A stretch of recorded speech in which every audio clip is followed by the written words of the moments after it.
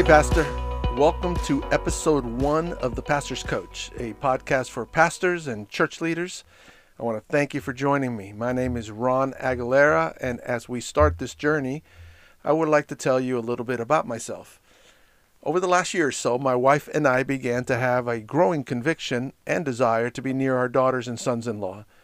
This would mean leaving a highly visible administrative church leadership role, moving across the country, granted to better weather, love that, and accepting an invitation to serve as a pastor in a local church. So a few months ago, I stepped away from my role as a conference president, from overseeing 124 churches, 10 schools, and 4 hospitals, from being on multiple boards, university, seminary, and a couple of health system boards, and from serving on many committees at various levels of the church organization, conference, union, division, etc., and serving instead back at the local church. Now, having been a pastor for many years and now coming back to it again, I am reminded of the highs and lows, the mountains and valleys that pastors navigate, mostly in isolation, which has prompted my desire and commitment to use my experience of over 37 years as a pastor, administrator, and educator to help pastors in any way possible. One of those ways is coaching pastors, which I have been doing on and off for many years. So, the focus of this podcast will be just that, hence the title, The Pastor's Coach. So I want to invite you to take a few minutes every week to join me and to use our time together as a prompt for thinking, learning, for refocus or reinvention as we look at the issues pastors face today. We will be focusing on every area of the life and ministry of the pastor, our spiritual life, the deep life that we need to minister effectively to our family and to our church, because, as you know, we can't give what we don't have. Our emotional health, the importance of identifying and managing the things that drive emotions. Is it possible to develop our emotional intelligence and awareness, or do we just need to figure out ways to accommodate for who we are? The importance of physical health, of movement in our lives, how to manage our time, and even more importantly, our energy. How about the financial side, the economic challenges and realities of living on a pastor's salary, including talking about financial literacy topics. I mean, I can't count the number of pastors with whom I have had conversations on this topic who have bemoaned their lack of financial literacy and the lack of support in this area, especially from their employer. And then there's the pastor's family life and the boundaries necessary to be able to fully present yourself before your family, to be fully present and love and protect and be a blessing to your family. I hope that if you invest a few minutes each week, you will benefit. One thought for today. At the church where I am currently a pastor, our most important value is stated simply: to love well. It's really our most important task. Now, from my experience and observation, many of the interpersonal challenges that pastors face is due to the lack of emotional or social awareness. And as conversations occur, I am reminded of the inseparable link between emotional health and spiritual maturity. In other words, it's not possible to be spiritually mature if you are emotionally compromised.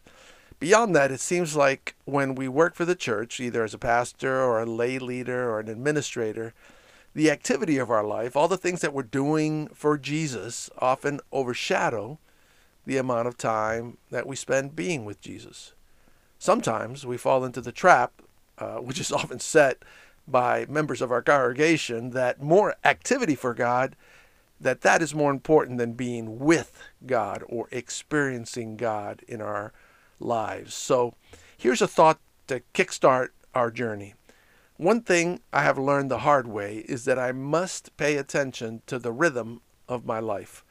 That to be healthy, I must be intentional about scheduling my day, my week, and my year, instead of just going with the flow or winging it and then hoping for the best. Now, this practice has allowed me to intentionally and purposefully include as part of my daily, weekly, and yearly rhythm things that will help me to be with God. Now, often people think about this in regards to, or what is referred to as, the spiritual disciplines. And we will look at those, but it's more important than that from my perspective. It's about discovering practices that help you find your sacred pathway to God. One of the most helpful books that I have read on this topic is titled Sacred Pathways, written by Gary Thomas. By the way, every week I will try to share at least one resource that has been helpful to me, in the hope that it will be helpful to you, or a helpful resource to you. But this book, Sacred Pathways, describes 9 different pathways people best connect with God. See, each of us was uniquely made. We were uniquely created by God, with different temperaments, different personalities, with gifts, with different abilities. And because of this uniqueness, I believe we sense God best and connect with Him best when we discover our best pathway to Him. The best way that I can describe this is, we all know or have seen people who seem to connect best with God, who tend to feel God's presence most through worship, through music. You know, they close their eyes, they raise their arms, they lift their voices, and you can see it in their faces, their sense of awe and wonder as they feel the presence of God. Then there are others who feel closer to God when they're reading or listening to His Word, when they're discovering a new truth or discovering something they had not realized before. And this revelation and this information and this sense that they get from learning is one that makes them feel closest to God. Then there are others who feel closest to God, or feel God's revelation the strongest when they're outside in nature, smelling the flowers, seeing the beauty and the different colors of creation, just sensing God's presence in the nature that He's created. Others may feel closest when they're serving people, when they're being the hands and feet of Jesus and feeling God's presence as they serve others. You know, for me, this is especially evident in my family. My pathway tends to be one that it senses God's presence when I am learning more about God. My wife loves worship music, and she senses God's presence when she's in worship and through music. One of my daughters loves the outdoors, and so when she sees the flowers or smells the flowers and sees the colors and hears the birds, she senses God's presence the best. As opposed to when I get outside, I barely notice there are trees there.